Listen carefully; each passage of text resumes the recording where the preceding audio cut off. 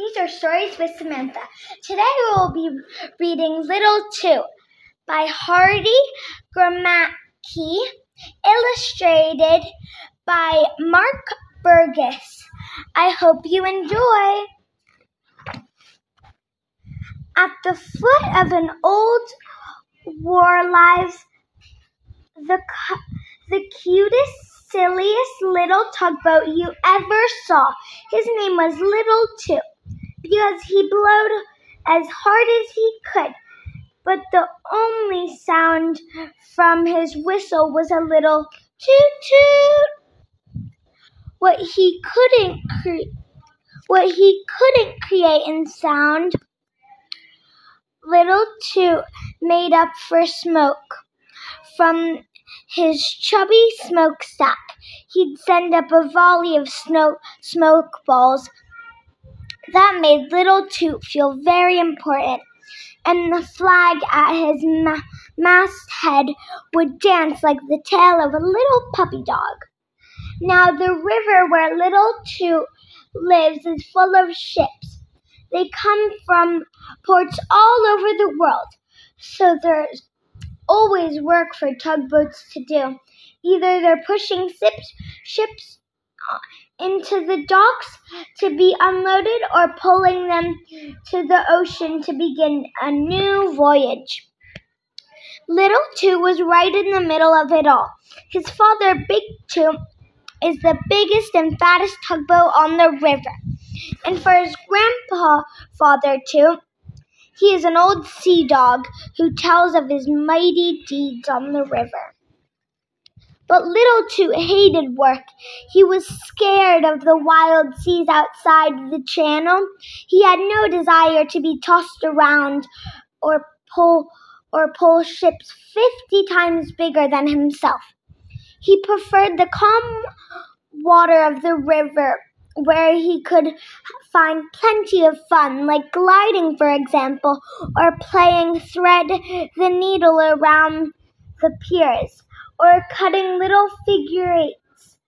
Little Toot loved making little figure eights. Little Toot's antics annoyed the hard-working tugboat awfully. One day he made a figure eight so big it took up the whole river, and there was no room at all for a big tug named J.G. McGillicuddy, who was bound downstream. He had little love for other tugboats, and frivolous one like Little Toot made him mad. The other tugboats saw what happened, and they made fun of him, saying he only knew how to play. Poor Little Toot. He was ashamed and angry, but there was nothing he could do about it except blow those tiny smoke balls. Little Toot hid alongside the wharf and sulked. Then he saw a great ocean liner headed down the river.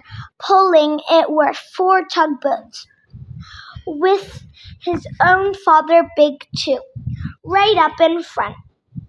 All of a sudden, a great idea burst over him. He wouldn't be silly, frivolous little tugboat anymore. He would work like the best of him. He would make Big Two proud of him. Full of ambition, Little Toot started downstream. He sidled hopefully up to one big ship after another, tooting for them to heave a tow line. But they supposed he was still only a nuisance, and they would have nothing to do with him. This was too much for Little Two. He wasn't wanted anywhere or by anyone. He was so lonesome, floating aimlessly downstream. He grew sadder and sadder. He didn't even notice the sky had had grown dark, and the wind was whipping up into a real storm. Suddenly he heard a sound that was like no sound he had ever heard before. It was the ocean, and the noise came from the waves as they dashed and pounded against the rocks. But that wasn't all. Against the black sky came a brilliant flaming rocket. When Little Two looked hard, he saw, jammed between two huge rocks, an ocean liner.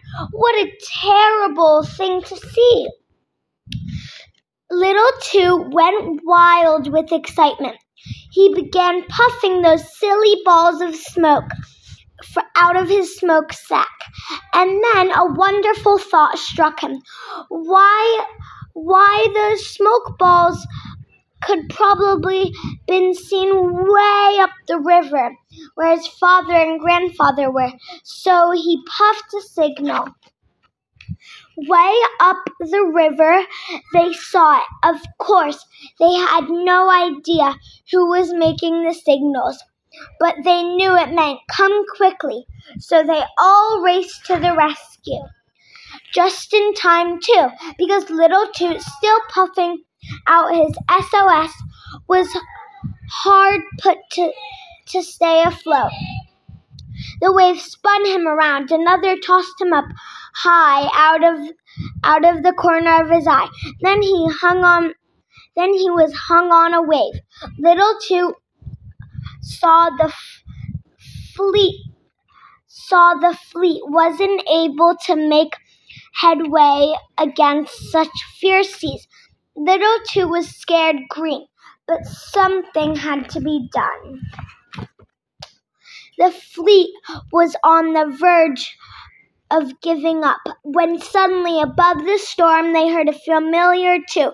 It was Little Two, not wasting his strength, but the waves as they had done, but bouncing from crest to crest like a rubber ball. The pounding hurt like everything, but Little Two kept right on going. Looking around his binoculars, Big Two saw the great vessel throw a line to Little Two. When the line was made fast, Little Two waited for a long moment. And when the huge wave swept under the liner, lifting it clear of the rocks, Little Two pulled with all his might. The liner came free. The people on board began to cheer, and the whole tugboat fleet insisted on Little Two escorting the great boat back into the harbor. Little Two was a hero, and his grandfather, too, had blasted the news all over the river. Well, after that, Little Two became quite a different fellow. He even changed his tune. And as it is said that he can haul as big load as his father can. That is when Big Two hasn't a very big load to haul. The end. Thank you for reading Stories with Samantha. Bye.